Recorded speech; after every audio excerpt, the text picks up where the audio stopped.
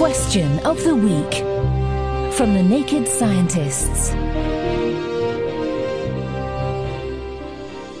Hello, welcome to Question of the Week. I'm Adam Murphy, and this week I'm keeping my ear out for an answer to this question from Robyn. I often wonder when I listen to music in the car when my dog is with me, since they hear higher frequencies than humans, do they also perceive, for example, loud music louder than us?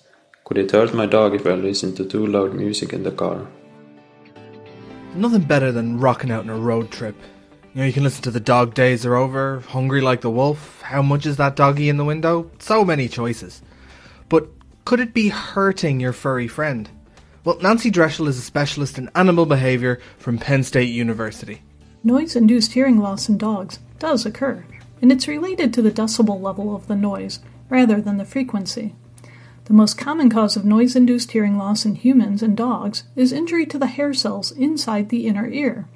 This can occur after exposure to loud sounds, like that stereo turned up too high, or even a kennel or shelter where there are a lot of barking dogs. Same as us in a lot of ways then. I hate that feeling in your ears when you come across a noise that's too loud, and some dogs have bigger ears than I do.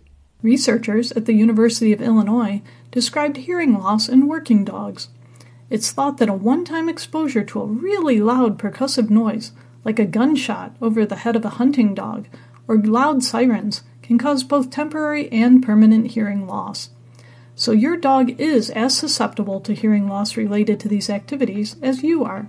Right, so dogs can be affected then, but how does that translate to rocking out in the car with your four-legged buddy? I think another question is, does your dog enjoy the same music you do? While you can tell your sister to change the radio station if you aren't enjoying her music in the car, your dog can't tell you that he doesn't like your selection. Watching your dog for signs of distress, like licking his lips, putting his ears back, panting, or even yawning while listening to music, may give you a clue that your dog doesn't share your musical tastes. On the other hand, if you and your dog are having a good time, and he seems happy with you singing along with the radio at a reasonable level, enjoy your time together, and rock on! So, keep an eye on your dog then. Thanks Nancy for making sure we are not barking up the wrong tree.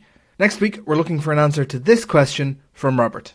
Hi, I've been wondering, in terms of net greenhouse gas warming effect, which is better, sending your organics to a landfill or composting them at home?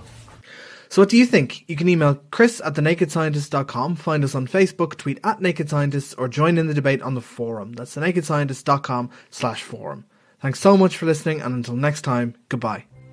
Music in the programme is sponsored by Epidemic Sound, perfect music for your audio and video productions.